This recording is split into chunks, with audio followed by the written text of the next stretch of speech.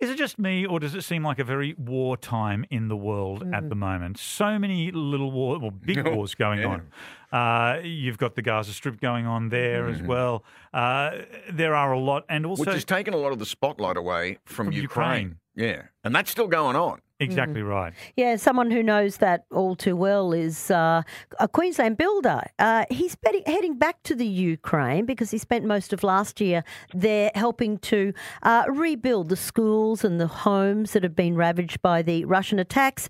His name's Manfred Hidd, and we've got him on the line this morning. Good morning, Manfred. Good morning. How are you? Good, thanks, Manfred. Now, you're a builder with some wonderful, wonderful skills. Why did you decide that you wanted to help out those in the Ukraine? Well, it's fairly simple. I grew up in post-war Germany, and I've seen all the suffering, what it's all about, particularly after the war. Mind you, that was quite a couple of years after the war, but I still saw the effects and the impact it had on the community, and particularly my family. And as a very young child, I felt really hopeless and not being able to do anything. And now I'm of age and experience, and now I can help. And for me, that's just the next logical step to do. Well, you've already spent some time in the Ukraine, as we mentioned. What type of work have you been doing, and what needs to be done? Well, I got there on a reconnaissance, basically, to sort of go there. I didn't know where to go, what to do and how to do it and when to do it. But soon I found out, and I found my feet. There's so many beautiful people in Ukraine. The people are so full of grit and spirit, and connected with quite a number of organisations, and the work was endless. When I got there, particularly in the Bucha-Irpin area near Kiev, it's just almost every second house, if not every house, has been destroyed, and people are on the street, and particularly the old women. There's a lot of 80-year-old was just live in a garden shed, and it's a disaster. When you see it, it breaks your heart, you know. And so now I got we've repaired and been involved in demolition and repairs and of about 50 houses, about 12 schools. Mind you, they're not rebuilt; they're just repaired.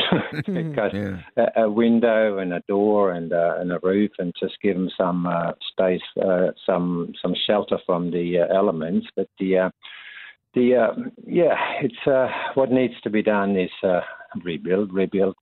You know, and it's quite a huge task. Manfred, you're looking for donations to help you get over there. You've already sourced 3 tons of donated tools, which is fantastic. But how can people help out if they want to see you over there helping out the people of Ukraine? Well, the easiest one is jump on my Facebook site under Manfred Hidd and sort of help with everything you can. At this stage from Australia, the best help is just any financial thing. You got to remember, a window is $50, a door is about the same. Out of the 50 houses we've done, we averaged about $2,500 per house. And we were able to put more than 200 people on the roof, you know. So it's not a lot of money, but it is huge when you have so much work to do. So, but every dollar would help, you know, really, really. I'm asking people to help me to help them in order so I can continue to work. Last year, my personal funds have pretty much run out, so I'm quite reliant on people to help me and help me help them. Every dollar counts, you know, whether it's $5 or $500, it would be fantastic. It would be. So once again, that's your Facebook page, Manfred Hidd, that's Hin. You're doing a wonderful job. Good on you, Manfred. And stay safe too. We gather you are working in a safe area of Ukraine? No, not really. Oh, okay. Well, there's been a few close calls, but what do? You put your life in front of people who might, with the possibility I might die, but with the certainty of they do die. So what do? Help them or put yourself in front of them? And most of the damage is done in the unsafe areas. Yeah, that's for sure. Oh, Manfred Hidd, you're doing a wonderful job, and thank you so much for speaking to us. Hopefully you get the money to be able to go back. Oh, that would be fantastic. Thank you very much.